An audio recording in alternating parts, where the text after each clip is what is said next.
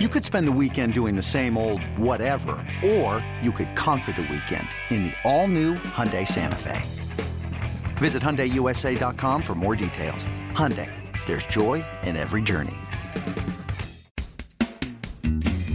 Backstage with the golden grace, with tales from the stands to the batter's cage, the kind of stories that'll keep you engaged. Backstage with the golden grace. Hi, everybody, and welcome to Phillies Backstage. I'm Tom Burgoyne. I'm joined by Phillies Director of Fun and Games, John Brazier. We're coming to you from the Richie Ashburn broadcast booth at beautiful Citizens Bank Park. And today, John, it's not quite as beautiful because it's raining, and it's been raining a lot this week. It has been raining a lot, but I think we're going to get the game in today. We're recording this on Wednesday, right before the game that got moved up in Baltimore against the Orioles. So we'll have one game with the Orioles and then another game, a makeup in July. And but if they bang today's game, will there be a doubleheader? I guess there would have to be. Yeah, right? I'm surprised they announced a makeup date last night. Well, they must have made that announcement knowing that they could have a doubleheader, or they saw the weather and they were pretty confident. Yeah, well, we'll see. I know there's a group of Phillies fans on their way down, Phillies employees. I know we have a couple buses going out today, so hopefully they get that game in for their sake. And buses going out to the Reading Phillies. It's a big bus day today. It's a bus day today, and here we are at beautiful Citizens Bank Park, John, in our favorite place. But and hey, we're coming off a great homestand, right, John? I mean, we won 5 of 6. We swept the Giants. 4-game series. Second time we've done that. Yeah, it was awesome. Obviously, we did that against the Pirates, a 4-game series. So, yes, it was a very good homestand. Really could have been an awesome homestand. Unfortunately, we had a little hiccups, but there was one hiccup. But for the most part, yes, it was a great homestand, and it's good to see things for the future. But you know what, Tom? We have on somebody today. You know who we have on today? I think I do, because I'm the co-host. But go ahead, John. And who do we have on, Tom? How about that Mickey Morandini? Can you say that guy's name? And when he comes in here today, are we going to be able to do it without imitating Harry Kalas? You know what? We were just talking about this, and I think he hears that. He said, I think, every day of his life, somebody says, Mickey Morandini. Well, say the name without Harry Kalas. I can't. So what do you mean? I've never saying it. His name is Mickey Morandini. You've never done that, I've never done that. I've never done it either. So we're going to have to do that today. I know. Because he's going to be looking at us like, you idiots, this is what we're trying to get away from.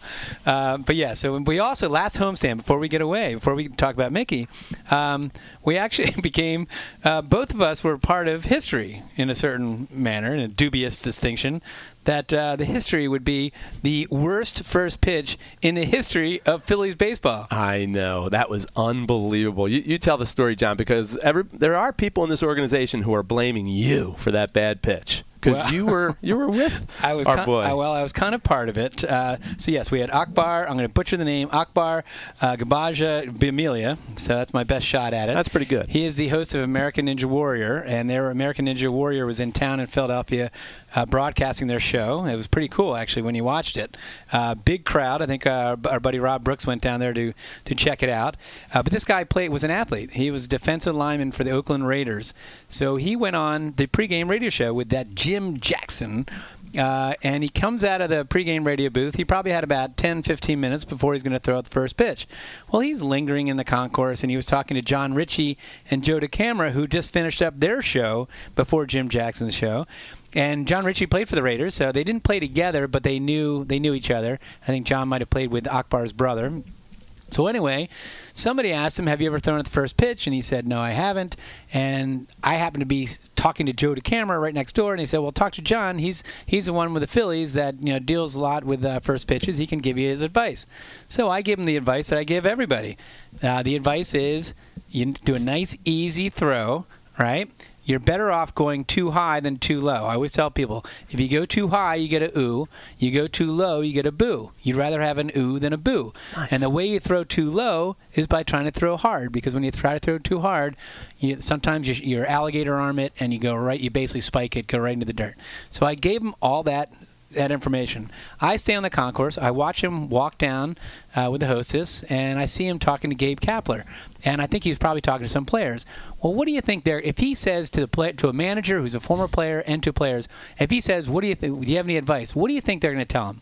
Oh, hum it in there. Let's see what you got. They don't care about this guy failed. And he's an NFL player. You think, oh, he's an NFL player. He's ex-NFL player. He's got to have some athleticism, skill. right. So I don't know for sure because I wasn't there, so I don't know what advice they gave him. Maybe Gabe was telling him how to grip or do something, but I guarantee at some point, whether it was actually said verbatim or it was insinuated, something about throwing hard. Well, he did many things wrong. So I'm watching from the concourse, right? He goes out on the mound. First of all, most of the first pitches take place in front of the mound. He goes up on the mound, and that's already inviting trouble because you're now dealing with angles. Yeah. It's already hard enough what I just said, but now you're dealing with angles. He gets up there and 2, he compounds it by hamming it up. And I'm sure Chrissy Long, who we've had on here before, who deals the first pitches, she was probably shaking her head saying, come on, let's go. Yeah. He's 0 for 2 right now. Yeah, he's 0 for 2. And then he does like the big leg kick, which I can't even do. I've tried to do that, and I just can't extend my leg to parallel to the ground, which he did. And what does he do? He tries to throw hard, and he spikes it, and it goes. The cameraman had to get out of the way. And you, as best friend of the Fanatic, you probably saw that the Fanatic just stood there and he turned to the side like, did you see that? Watch it go by. Did you see that happen? And looked right back at him, right? The Fanatic took it easy on him, actually. He could have fainted. He could have. Yeah. Well, there's a couple things the Fanatic does. If there's a bad first pitch, the Fanatic will go out and shake the guy's hand and, hey, no problem. But then as he's walking off, the Fanatic makes the call to the bullpen for the left-hander, or he'll walk behind the guy dragging his arm or just kind of look to the heavens like, but I thought it was... What about that no fainting like a goat? Like when a goat gets scared, it faints. Could you not just faint? Yeah, it was more that look of when that ball went past the Fanatics, like, are you kidding me? After all that. And you know what? It was so apparent watching the Fanatic. It was actually, to me, it was the perfect reaction. But I was just, we were talking off the air. There were some great first pitches, but there were some absolutely awful first pitches. Do you remember any real good ones? Well, I know we had Doug Peterson to start the season, and you talked to him too, didn't you, John? You gave him some pointers. I gave him the same advice. Yes. This is opening day. We took him out underneath at the ballpark in the batting cage, and I gave him that advice. Well, he gets out there, and he's throwing seeds. I mean, he's one after another. Not only heaters. In practice. Not only heaters, but they had a little cut to them. They had a little movement. But you were nervous because once you go out there, it's like, hey, I always say it's a ceremonial first pitch. You don't have to be Nolan Ryan. Right. It's a ceremonial first pitch. Just throw the ball over the plate. Right. And I gave him my advice, but he was probably just looking at that lip service, paying lip service. He goes out there and he doesn't even do the windup. In fact, he was quicker to the mound. He basically just fired it, and it was an awesome. I mean, the Fanatic caught it, right? It wasn't the Fanatic. No, who did we have catch first ball? Was it Reese? Maybe it was. I think it was Reese. Okay. Yeah. But yes, that was one of the better ones. Now, one of the worst ones that we've had. Here's another story on that advice. Matt Cord, the Sixers PA announcer. This is about 5 years ago, and I give him the advice down at spring training. I give him the advice, just what I told you, and he's all set. He's about to walk out to the mound. Chase Utley walks past him. Now, Chase knew Matt just from, I guess, through his relationship, and Matt said, "Hey Chase, you have any advice for throwing the first pitch?" And Chase said, "Yes, throw it as hard as you can." Right, with a little more emphatic and some other words thrown in there. Which is terrible advice. Right, which is terrible advice. So Matt's last words were hearing that. He goes out there. They introduce him, and the Sixers PA announcer Matt Cord. Matt, same thing. It was almost as bad as it would have been as bad as Akbar's if it didn't go straight, because it went straight, but he spiked it. It went literally 3 feet into the ground and then rolled to home plate. And spring training, as you know, it is impossible to get booed. He got booed in spring training. And I looked at it when he came off the field. I said, I told you, who are you going to listen to, the ball player or the guy who handles this? Well, there's a reason why the Fanatic wears a glove now. Again, ceremonial first pitch, just kind of lob it in. You don't have to prove anything. But Twilight, the movie, which I never saw, it was about vampires, I think, Twilight. But one of their actors, Jackson Rathbone, was throwing out the first pitch, and this knucklehead doesn't hear the words ceremonial first pitch. He's thinking, how fast can I throw it? He hums one in, and for years, traditionally, the Fanatic has never worn a glove when he catches the first pitch, and sure enough, the Fanatic catches in such a way that he tears a ligament in his hand, and we kicked Rathbone off the field, and does the Fanatic have to go to a Galapagos doctor? Where did he? He went to some vet, I think, down the street in South Philly. Okay.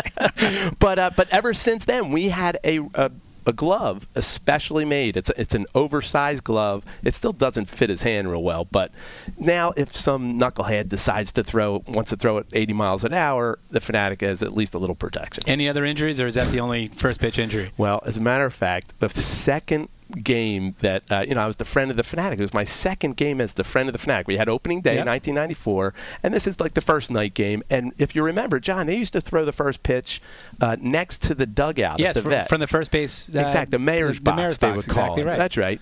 And so I remember we had a marching band pregame, and I remember the first pitch they had this girl, a clarinet player, walk from the center field after she had just played into the mayor's box. She had been selected to throw out the first pitch. Meanwhile, I'm like fired up. This is, my second game as the friend of the Fanatic. So I'm out there with the Fanatic, and she throws this ball, and it hits the Fanatic right in the neck. The Fanatic wasn't paying attention. Fanatic wasn't paying attention. So, he's fired up. This is my second game, but it hits the Fanatic in the neck. The problem is that's exactly, for some reason, I don't know why, John, the mystery is I wound up with a black eye. You as the best friend. Yeah. That is weird. How does that happen? It hit the Fanatic in the neck, and yet I wound up with the black eye. It defies science, How did John. that happen? It just defies science. But I just remember feeling like such a loser. I mean, here it was, the second, game, and I'm all fired up, and the clarinet player takes me out. All right, before we go to Mickey, let me tell you this one, because do you remember the last game at the vet? I do. Right? So, or was it the last game? Last or was opener. Last It was opener at the opening vet. day. Yeah, so we in the offseason are going to have this extravaganza. We're going to take every one of Bill Giles' great ideas. We're going to have Kite Man and Rocket Man, and we have all these different ideas. Well, do you remember the one gentleman who hurt his hand? Actually, I think he lost his hand because it was playing with fireworks. Yeah, firecrackers. And he was from New Jersey, and he was the first hand transplant recipient in America. Okay, so he was getting all kinds of. So we wanted to invite him down to throw out the first pitch, and he had mentioned it was his dream to throw out the first pitch, with his kid, this and that. So we think it was his dream. No, John, let me interject right here. This is when I knew you were good at your job, because you're the complete spin doctor. After a while, in the media, it was being said that his dream, after he had this hand plant surgery, was to throw out the first pitch of the Phillies game. Yes. And he had this dream. And I remember talking to you and talking to the guy, and he's like, yeah, I don't ever remember having a dream about that. He went with it. He went with it because he thought everyone kept saying it to him that he thought he actually said it, so it said it must be true. It was your dream. But it was my dream. It was your dream. To make a good this guy never dreamed about throwing out a first pitch. But it worked out. It did work. It was on every front page in the country. I mean, it was huge. Awesome. Yes, it was awesome. But so now let's set the scene again. So here I'm in the dugout with. I think his name is Matt, but we'll call him Handman just because it goes along with the Kite Man theme and Rocket Man. So I'm in the dugout with Handman. We are about to have a jet-propelled guy with a jet-propelled backpack taking the first pitch and rocketing up to the upper deck, 700 level, handing the ball to Kite Man. Yes. Kite Man is going to come down and parasail or whatever he's doing, fly down to the field. And he's going to give it to Handman. Then Handman's going to walk out to the mound and throw out the first pitch, right? So we were all kind of nervous. Just there's a lot of things that can go. A lot of moving parts there. A lot of moving parts. A lot of things that can definitely go wrong. And Handman says to me, Matt, he says, "Hey man, I got to tell you, I'm pretty nervous." I said, "You're nervous? I got a guy who's in a jet-propelled backpack, going to go up to upper deck. He's going to give it to a guy named Kite Man who's already failed in the past, who's going to come down and give it to you." I said, "You have the easy part." Oh my gosh! Yeah, I don't know if that settled him down or made him more nervous. No. Well, you had a dream, John. I had a dream. Well, let's see. Why don't we wrap up this segment here, John, and we'll bring in Mickey. Can't wait to talk to him. We're going to talk a little bit about his career. Say his name again without Harry Cowles. We're going to talk to Mickey Morandini today. That's good time. But we'll bring Mickey in right after this. Toyota brings you the Reese Hoskins starting lineup collectible figure, free to all kids 14 and under. Sunday, May 27th at 1:35 against the Toronto Blue Jays. Order tickets now at Phillies.com. Backstage with Burgoyne and Bray. And we are back at Citizens Bank Park, and it's Phillies Backstage. And John, aren't we thrilled to have our guest with us, Mickey Morandini. Oh, you did it. How about it? I You did it without sounding like Harry Kalas. And you did it. You know why? You did it fast. Yeah. You purposely burned through that so you wouldn't do I that. did. You wouldn't have I to did. enunciate. I knew if because I you thought- can't enunciate without doing Harry Kalas. John, you're killing me right now because I want to do it so bad. But we're not going to do it. Probably by the end of the show, we're going to do it. But Mickey Morandini. I know. Can I say I'm sitting by my second and third favorite people in the Phillies organization? Who's number one? Debbie Everybody Aceto? else. Ah, look at you. You're on fire already. My God. Who's second and who's third? Tom's second. Nah, third. sucker. Killing me. How about it? Well, it's great to have you here, Mickey. You know, Phillies ambassador. Does this mean we have to bow down I'm every still time waiting. we see you? You guys have not even acknowledged me yet that I'm team ambassador. Do you get diplomatic license plates? I do not. I do not. Are you hoping for Malta next year? Well, this is early in my ambassadorship, so Yes. we'll build up to some things like that. I want escorts from the airport and things like that. All Now right. you're talking. Or what do you call them? Segway? What do you call those things? Segways? Segways. Yeah. I want a Segway when I'm at the be ballpark. you want to be like Paul Blart Mallcar. Yeah, there you go. We'll talk to the people back home. Yeah, We'll talk work about on that. But you're doing a lot as Phillies ambassador. But, we have a big date coming up, June 10th. It's Chevrolet Father's Appreciation Day. Okay. And it's a big day for the 93 Club. Can you believe it's been 25 Oh, years? that's right. It's alumni weekend. It's unbelievable. 25? 25 years for the 93 team. I feel it.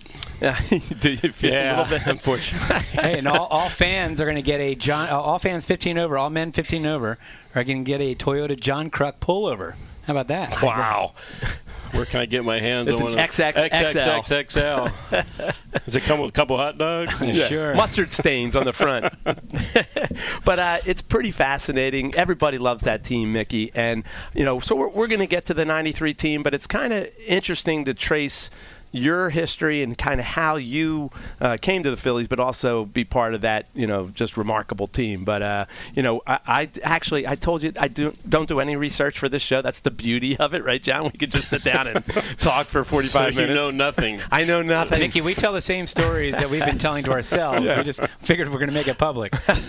But in fact, as you know, I did write a book, co-authored a book about the 93 team, so I'm very familiar with that season. But I did a little checking on you, Mick, and I had no idea you were born in Pittsburgh. Yeah. But you went. We all know you went to Indiana University, but from Pittsburgh to Indiana University, how'd that happen? A little bit north of Pittsburgh, yeah. Small town called Leechburg. Graduating class of whopping 90. Wow. The college coach at IU had a best friend that lived in the Pennsylvania area, Pittsburgh area, and he did a lot of recruiting for him. So there were actually a lot of Western Pennsylvania players that went to Indiana because of this guy. So, he helped recruit me there. Did you ever have Bobby Knight display his temper towards you? Did you ever kind of interrupt a basketball practice or anything? No, but I had Bobby Knight come to a couple IU games, just sit there, watch. And then I met Bobby Knight when we were playing St. Louis because he was a good friend with Tony La Russa. So I met Bobby Knight, and he sends me a letter that year when I was with the Cubs saying what a great year I had and congratulations on making the playoffs with the Cubs. So I got this letter framed. So I went up I saw Bobby probably maybe 6 or 7 years ago at an autograph show at the here in Valley Forge. Valley Forge. Yeah. Oh.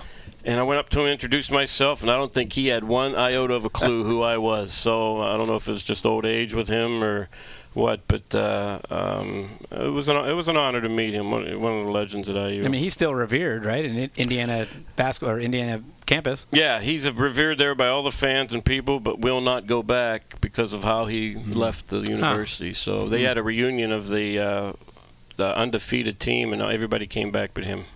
Well, I think it's interesting. Before you got drafted by the Phillies in '88, you had an interesting experience. You were on the Olympic team. Yeah, I was on the 1988 Olympic team, and what a tremendous honor that was. But we got to go to Italy for 3 weeks, and then we went to Japan for 3 weeks. So we were on a tour, playing games before the Olympics started.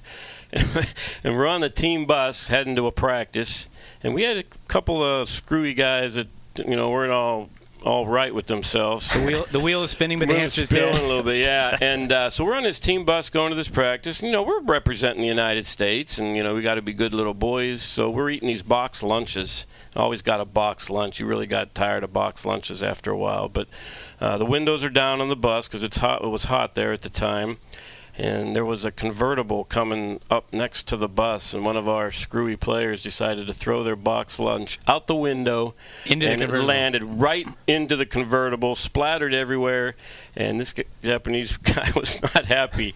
He immediately pulled in front of the bus, slammed his brakes, made the bus stop, got out of the car screaming in Japanese, and obviously we got a scolding about how to properly act while we're over there in Japan. It wasn't pretty. Mickey International is the incident. Right. ugly American. How about that? But it could have been one of those things, you do something stupid like that, and they may send you home, and you don't even get to participate in the Olympics. So Did you hear what the Fanatic did in Japan to Frank Kopenbarger? I did not. What did you do? What did your best friend do? Yeah, I didn't do it, but the Fanatic. Yeah. What did your best friend do, Tom?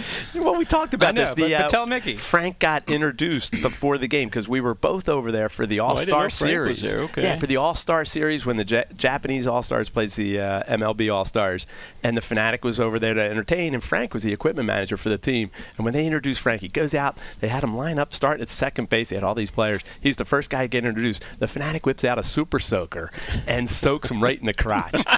And you had to stand out there the whole time. He stood out there the whole time, cursing the Fanatic out like you can't believe, Mickey. Oh, a my good one. goodness. That's why the Fanatic's the best. That's exactly right. So now, Did they win a medal? Did you guys win a medal? We in won a 88? gold medal that year, so Okay. I do have a Olympic and where do you gold medal. keep that?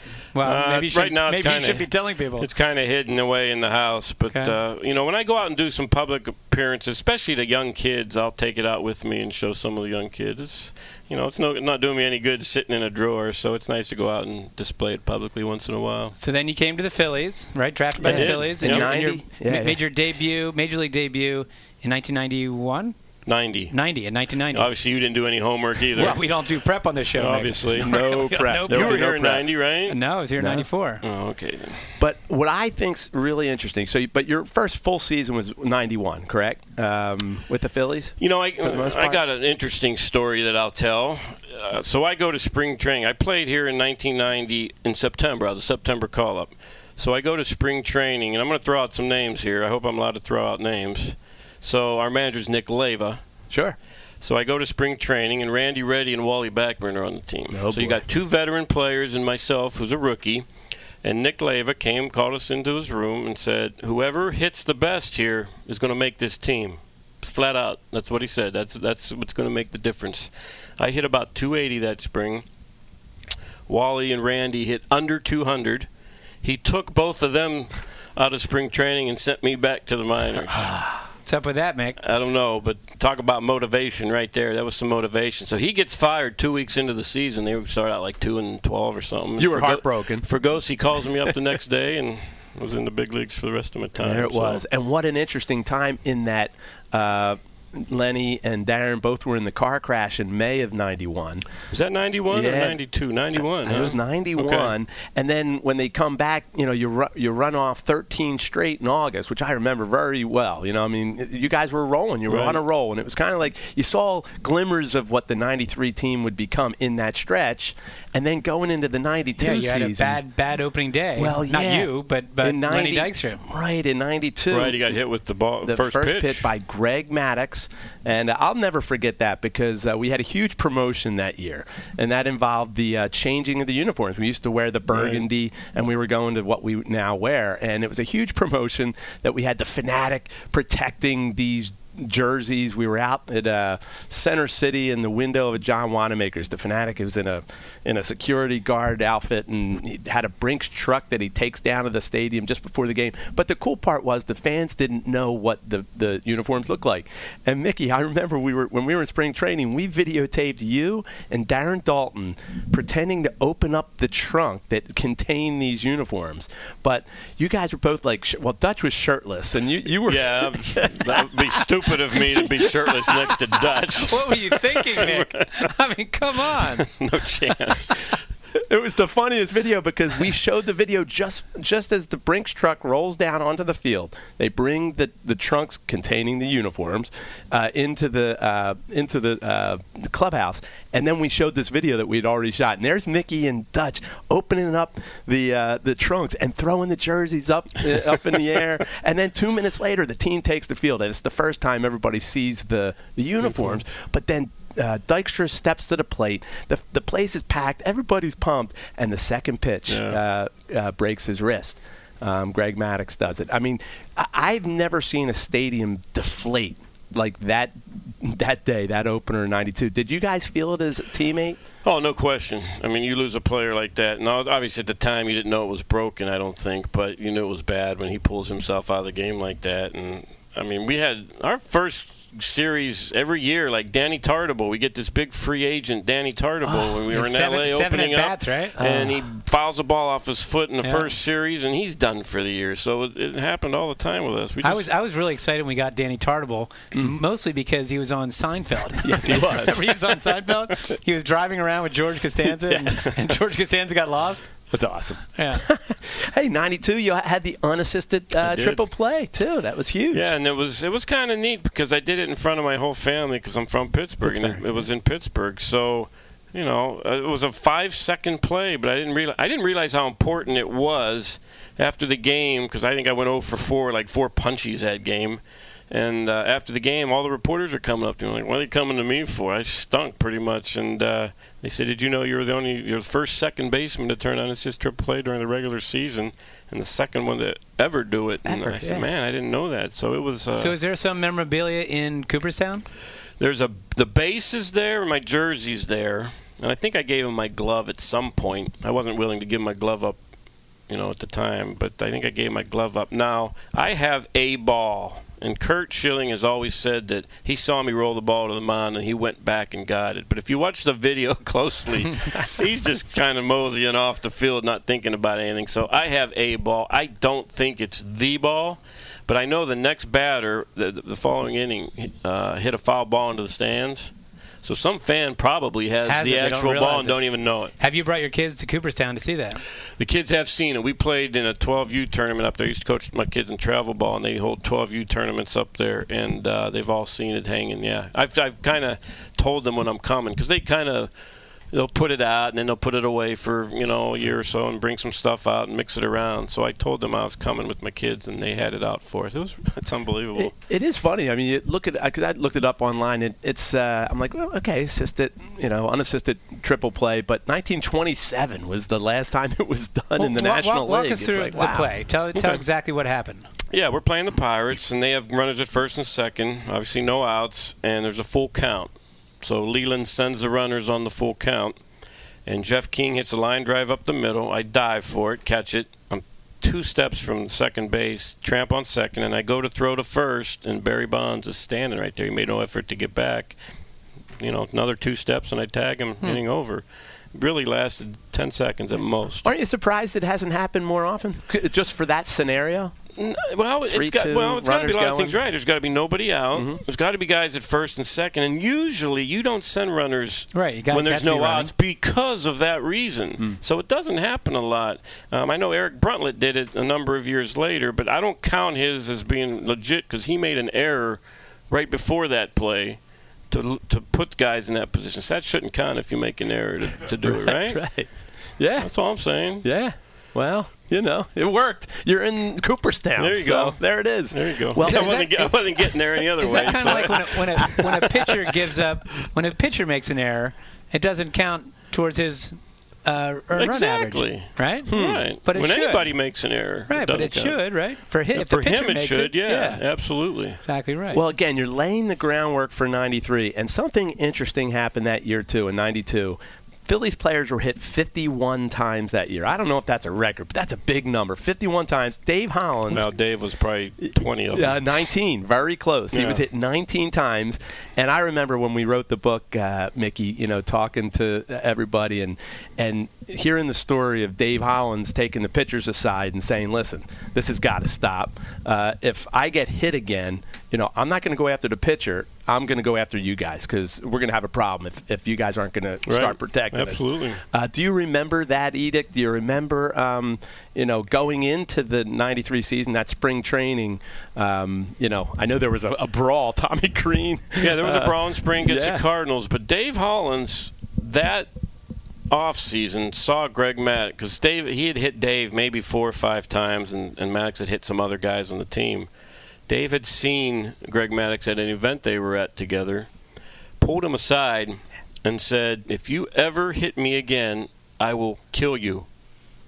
And when Dave says that to somebody, you've got to take that to you heart. got to take that a little seriously. And a lot of people think that when Maddox faced us in the world or the NLCS that year, that he was really afraid to pitch inside, that he was going to hit somebody, and left a lot of balls over the plate, and we hit him pretty hard. If we're going to skip ahead, you had one of the big hits, and it clunked off of his leg, and it knocked him out of the game. Yeah, right? the first inning, I hit a bullet right off his shin.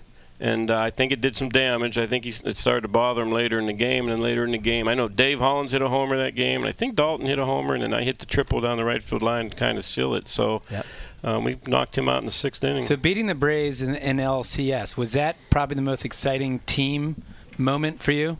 I know that's when everyone ran onto the field, and was it Mitch fell onto the ground, right? When you see that whole video. Yeah, when he falls to his knee. Yeah. That moment right there was. I mean, the Olympics, winning a gold medal game in the Olympics is pretty special. But as far as Major League Baseball career, that was probably the biggest moment, absolutely, as far as the team is concerned. Well, let's take a break, because when we come back, let's get more. Obviously, we want to talk more about that '93 team. So let's take a break, and we'll come back with Mickey Morandini. Celebrate 90s style and music at the Phillies 1990s Retro Night. Wear your shoulder pads and skinny ties and take lots of selfies Friday, June 8th at 7:05 against the Brewers. Tickets and more info at phillies.com. Backstage with the Golden Blade. And we're back. Phillies Backstage with Mickey Morandini, and we're talking about the great '93 season. What a great year. And what a cast of characters, right, Mickey? And again, hold on, when we're saying that, because coming up, June 8th, 9th, and 10th. That's right. We're celebrating the '93 team. We're going to have Retro Night on the 8th, which is going to be awesome. And then it does culminate on Father's Day, Father's Appreciation Day. June 10th, Chevrolet is our sponsor. I thought it was Toyota. Is it? Is it Chevrolet? Oh, we better get that one right. Right. Oh, John, you're killing me. All right, but we're talking about the great Toyota is the 2008. Correct. But we're talking about that cast of characters, and John, you and I were talking about before. The whole idea of that off season going into '93. I remember, Doug Drabeck was available. There were some big name guys available going into that season, and the Phillies wind up in free agency. I know it was Inky, Pete Incaviglia, Danny Jackson, it was Jim Eisenreich, David West. Did he come David in? West, I think that season. David came in, and it was. There were good players, right, but not guys you would kind of think take you to the next level. Yeah, exactly. That's what I was going to say. I think from a fan standpoint, it was like, who are these guys? Now, you looked at Inky's numbers. I mean, he was averaging 20 home runs a year, and we needed some pop in the lineup. Nobody knew at that time, certainly the way Fregosi would get everybody into the game. That was a big key to that season. But talk a little bit about the characters. I know Danny Jackson was the guy who got everybody pumped up that year. Yeah, we all know the Danny Jackson pump up. So in the middle of the year, we're going on the West Coast. We're going to San Francisco, and we were struggling at the time, and we were all kind of feeling sorry for ourselves, and there were some rumblings within the clubhouse, blaming people and things like that. So I think Danny had probably a couple beers in him, and he just stands up and starts going off on everybody and goes, "I'm going to show you how tough this team is," and he bangs his head off the luggage rack as a kind of a joke, see how tough. And then about 3 minutes later, he's covered in blood because he put a huge gash on his forehead, and he's covered in blood, and he's still ranting and raving, and he looks down, and his suit's, got blood all over it, and, we go into San Francisco and sweep them. So it worked. What was your reaction when he's doing that? I was like, oh, my God, this guy's crazy. What's he doing? And we knew he was kind of crazy, and he's a great guy, but, the pump me up did pump us up.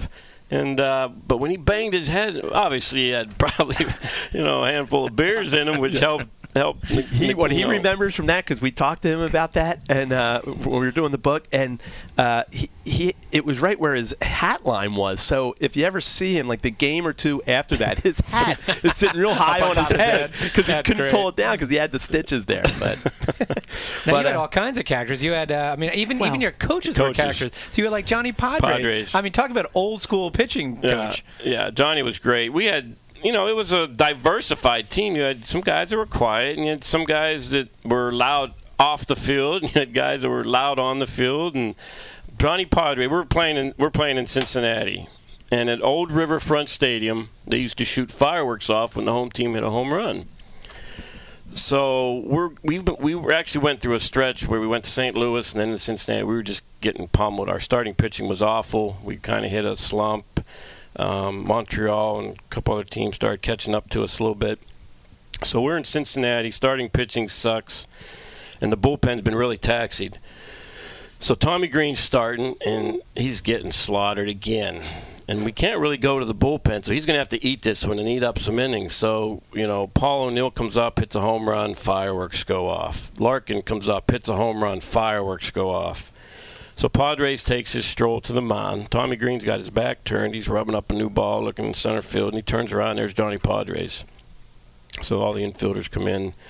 Tommy just starts going off on him. He goes, what the hell are you doing out here? I know I'm getting my butt kicked. I'm doing the best I can. And he's ranting and raving to Johnny. And finally Johnny goes, Tommy, I didn't come out here to say anything to you. I just came out here to give the fireworks guy time to reload. And we all had a little chuckle and went back to our positions. And, we righted the ship. But, just a funny group of guys. Well, yeah, and one of the guys leading the charge, you had Larry Anderson on your team, and Larry, just the times we were told, Frank Koppenbarger was telling us a story of Kruk would always, stay overnight, when a Saturday night game going into a day game, Sunday day game. But I know that year in San Francisco, I think L.A. and T. the Green and Kruk all slept in the trainer's room. Did you ever have a sleepover? You ever feel the need? No, but I spent a night here till 7 o'clock in the morning when we had that doubleheader game. When Mitchie second one started at 1:45 in the morning, and it was funny because at that time we probably had 200 people in the stands, but everybody that was out at the bars when the bars closed. Yep. They all came back in, and we went from 200 people to maybe 3,000-4,000 people, and we ended up winning at I think it was 441. 441. Mitch Williams. Mitch hit the base hit to win it. Where were you when he hit it? I think I was on first, and so I was running to third. And I think Lenny scored. I don't remember who scored. And then obviously we all went out and jumped on Mitch, but I didn't get home till the sun was already up, maybe 7 in the morning. And we had another game the next day, and luckily Fregosi said, show up at 6:30. We'll just strap it on. And that's another one from the Whack Pack. You're talking about, all the different. You're talking Macho Row and then the Whack Pack. But the funny thing is, when you talk about the nice guys in the team or the normal guys in the team, all right, I know because I dealt with the '94 team, but I could probably count on one hand. I can count on one hand the normal people. It's Mickey, Kevin Stocker, Jim Eisenreich, Milt Thompson. Well, Stock came up in July of '93, right. and I think after talking to some of the players that they kind of said, listen, it was a crazy clubhouse, but let's lay off him a little bit. It's a shortstop position. He's got a lot on his plate. And didn't Boa told him, don't even worry about... Boa said, don't worry about hitting. Go play defense. And I think the theme was, just let him go play. Lay off him. Yeah, lay off him. Let him just kind of take it all in, and eventually we'll work him into what we do here. But Stock was a huge bonus for us when he came. I think it was right before the All-Star break. If I remember, and he hit too. He did. He wasn't supposed to come up and hit that much, but he could hit. Everybody talks about Macho Row, and that clubhouse could have been divisive. It could have been cliquish, but it seemed like you guys all got along, and it was a diverse clubhouse, but you got along. I know you talked baseball all the time. You'd go out together for the most part. I mean, did you see it that way? And was that influence really kind of, you had a manager, but really you had a manager in the clubhouse as Dutch? It was all Darren. Yeah. It was all Darren. He patrolled the clubhouse like nobody I ever had seen, or I don't think anybody ever will again. He just had that presence. What he had been through, he'd been in the big leagues for a long time. He had all the knee surgeries, and for him to go out and catch 155 games a year, he earned our respect. And when their issue popped up, when there was an argument or something on the field that happened that shouldn't have happened, he did it the right way. He took you aside. He didn't bury you in front of people. He didn't bury you in front of the paper. He took you aside and explained the situation to you, and you came out and and he righted the ship. If there was something he couldn't handle, then Fregosi would handle it. But there wasn't a whole lot that Dutch couldn't handle in that clubhouse. And Darren Dalton, with that '97 team with the Marlins, he got this will show you his leadership qualities. You know this, that he got traded to the Marlins mid-season, and is at that point he's on his last legs, and they traded for him specifically for a lack of leadership. They had Conine, they had Sheffield, they had Bonilla, but they needed leadership. They had the talent, but they didn't so they traded for him, and he played outfield. Never played outfield. I think he played first, didn't he? He played first, but he also put him in outfield, I think, the first time, and replaced Sheffield, and Sheffield was not happy. Darren confronted him on the team plane, backed him down, and next thing you know, the ego thing went away because of Darren, and the rest is history. The team goes on to win the World Series. Yeah, he made the trainer's room in Philadelphia the place kind of where, and he did the same thing down there in Florida, and said, "Hey, if you want to win, follow me." Yep. And he did it. Yeah, we'd all go into the training room after the game and eat and ice and do what you had to do in there, and there'd be a dozen people in there just talking baseball. We'd talk about that game. We'd talk about the upcoming game. We'd talk about certain pitchers and situations. It was a lot of fun. A lot of fun. And congratulations keeping your marriage together that season, too. I think there's three of us.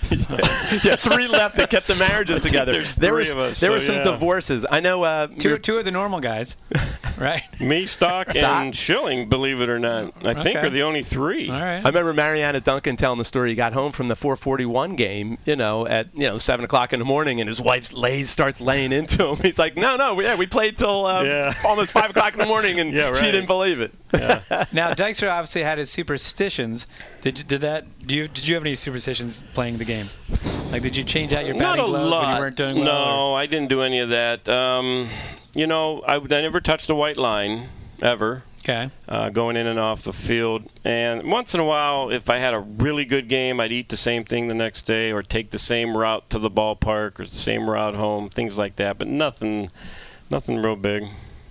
Yeah, well, you then, after your playing days, I used to run into you in the minor leagues, too. And, how did your managerial career go? Did you, in terms of, did you enjoy yourself, Mick, riding the buses and leading some of our young players? And if I remember correctly, weren't you kind of you have such a calm demeanor, laid back. Really? But weren't you kind of the little bit out of control Lou Piniella-ish as a minor league manager? Times. We have it on YouTube, Mickey. We did do a little research. We saw a great you blowing up at an umpire. We're like, look at Mickey. I might be the only guy that ever get thrown out of the same game twice. What? Yeah. How does that happen? Well, umpiring down there is awful, for one. Yeah. I'm going to be honest with you, umpiring in general is awful.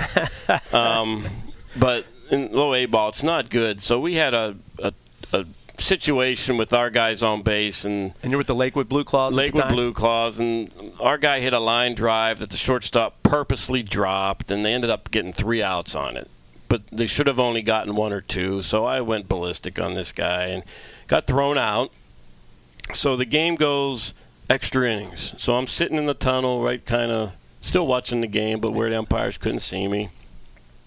And Larry Green is up, and we were awful. And that's part of the reason I loved managing, and I still want to manage. But our minor leagues were awful at the time, and we weren't winning any games, and it was getting ugly. And so Larry Green's up in the extra innings, and the pitcher literally bounced a curveball, and the umpire called it strike 3. So I'm fuming, but I know I can't go back out on the field. So our pitcher comes out to start the top of the inning, and he picks up the ball, and he looks at it, he doesn't like it, so he flips it to the umpire. Well, the umpire wasn't looking at the time, and it hit him.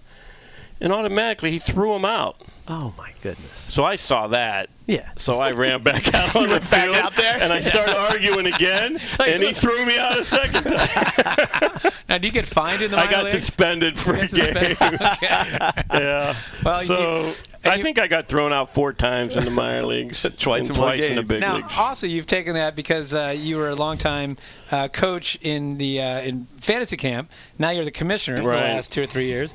But I saw you get thrown out a couple of times in fantasy camp. At fantasy camp, Mickey? I thought you were the good guy. I got thrown out. Come on, Brave. Maybe you just deserved to get thrown out. I argued a few times. Yeah. I just did a speech at the Hall of Fame. They inducted kids into the Hall of Fame in Delaware County yesterday. And I talked about, being a high school senior and things, but what were we just talking about? I'm losing Fantasy camp. Getting thrown out, right? Yeah. No, I lost my train of thought. Do you want to go to the trivia? Yeah, go to the trivia. I lost my story there. See, We should make you a co-host. Getting old. You fit right in. You fit right in with us. It really sucks getting old, I'm telling you. You forget stuff. You just got to take your Metamucil. Mick. Well, I don't know if this is going to get much better. John has been trying to give the backstage challenge to our guests, and it's a trivia test, I guess, John. So people's areas of strength. Right. Okay? So obviously your area of strength, we talked a lot about the 93 season, and it is June 8th, 9th, and 10th. Chevrolet is a big part of that, sponsored on Sunday. He looked it up. I have to make up. Yeah. We're going to give it a Chevrolet John Kruk pullover Nice. to all men 15 and It's gonna over be on awesome. that Sunday, and you're going to be part of that, Mick. But yes, you ready for your trivia challenge? And then maybe you can Is remember this about me or no? that. No, not at all. So It's it's about the in 93 general. team. It is okay? about the 93 team. That We're is gonna your lead- category. Nervous. We'll lead you off with a layup, okay? What are you winking for? Who? You weren't supposed to see that. Who led the team in batting average in 1993? Eisenreich. Tom, No. would you like to tell him the answer? Larry Anderson. Oh, you can't count that in one hit. He went one for Come one. on. 1 for 1. He batted 1,000. That don't Mickey, count. we had to ask that because Harry had some great lines. After he got a hit and he goes, "Oh, Larry Anderson gets hit every 3 years, so get your season tickets for the 1996 season." And then he goes, "Actually, he gets a hit every 3 years, so he's batting 333." One hit in 3 years. I believe if you're going to really go legit, it would be probably Kevin Stocker at 324. But So you're wrong twice, What man. does he hit? I don't know. I'll have to look that up. Come on. These are not. We don't have an accounting firm looking at these. No, answers. remember, this was 25 years ago, Yeah, right? We'll have to look that up. Maybe That's true. the accounting No, firm. you're probably right. Brazier Burgoyne No, is not he so hasn't good. been right yet, Mickey. Yeah, I haven't No? been right. Yeah. All right, there was 3 pitchers with that led the team in complete games with 7. Who are the 3 pitchers? Mulholland, Yeah, Schilling. yeah. I'll go DJ. Nope. Tommy Green. Tommy Green. All right, now this is You plate need 4 or appearance. 5, so you need to Uh-oh. get the next 3. Rob Brooks. I'm gonna. What happens if I don't? Is it Jim Eisenreich? If I don't All right. Okay. So We what's throw Kevin you out the Stocker? window. If I don't get any of these right, do I like get invited back? Yeah, Is that my punishment? Yes, and you can tell the story you forgot. Okay. All right. I still can't remember what I was Wait, going he's to say. 0 for 2. He's already All lost. right, so then now remember, this is plate appearances. Okay, plate appearances. Who led the team in plate appearances? With 650, My God, it had to be Lenny. 651. Had to be Lenny. Again, plate appearances. That Well, doesn't- my God, he let off. Let off, and he Okay, well, it wasn't Lenny. It was Kruk with 651. Lenny had 637. Okay, who was? Can you give me any more trick questions? All right, how about this one? Who was second in the team in stolen bases? Probably me. It there was it is. You got it. Can you believe What, at it? 9? No, you had 13. 13? Next to Lenny Dykstra Lenny at 37. Yeah. All right, now if you get this, we'll call this a win. Okay. Wow, that's generous. That's very generous. It's new math here. If you get this, you get a win. Okay. So who led the team in hit by pitches with 8? Hit by pitches in 1993. Kevin Stocker's correct, and Dang. Mickey is. Boom! I don't know if pulled he's a that winner. out. I don't know if Mickey's a winner, but he. Because I know you're doing all these trick questions, so you thought I was going to say Say Hollins. Dave Hollins, right? But See? Hollins was only hit 5 times that year, so he went from 19 to 5. So that It that worked. threatening the pitchers It worked. Now, before we let you go, we talked fantasy camp. How much fun is that? Because you're the commissioner, right? I mean, right, you've got all these guys down. You get to see all your former teammates. We mentioned a lot of these guys. You see Danny Jackson. You see Kevin Stocker. You see, well, L.A. used to be down there as a commissioner, right? But that's got to be a blast Oh, from it's your a blast. perspective. Well, for one, you get to see, like you said, a lot of people you don't get to see during the year. A lot of 93 guys there, and Bull goes down, and there's just, Crucky's down there, and Mike Lieberthal, who I don't get to see a Dave lot, Hollins. and Headley's down there, and Milt, and all those guys. So from that aspect, it's great. And then, you get to hang out and drink beers and hang with all these, 50, 60, 70-year-old people that, had dreams of playing ball one day, and they get out there and play games. It's just it's a 5 days of nothing but fun. Well, I got in this year and actually had to pitch for Von Hayes and Marty Bystrom's team. And my arm to this day, I think it's my rotator cuff. I think I did some serious damage to it. So, thank you very much for. I'm gonna pin the blame on you. Is that why you brought this, just so you could tell that story that you pitched down there? Not at all. I was trying to get a plug for Fantasy Camp. Oh, okay. How about that? See that? You weren't. Actually, I was trying to give Let's just say you didn't show your athleticism on the mound. I know that. I was trying to buy some time so you'd remember that story, but it didn't work. So. Didn't you throw a couple of scoreless innings and then it went downhill from there? I did, but we don't know whether they're earned or unearned because in fantasy they're all earned down there. Exactly. Then he wound up in traction. That's how it all ended for John. If I figure out what I was trying to say there earlier, can we come in and end this? Yeah, we'll edit it. I still don't know what I was trying to say. Mickey Morandini. Mickey, thank you very much for welcome, being guys. here. It's awesome having you. John, another great show. And, so if you want to see the 93 team, come on down June 10th. It's Father's Appreciation Day. Chevrolet Father's by Appreciation Chevrolet. Day. And John Kruk pullover. I think we've hammered that one to death, John. But it's going to be great. Come on down. It's always a good time down here at the ballpark. And we'll see you next time. See you at the ballpark. See you guys.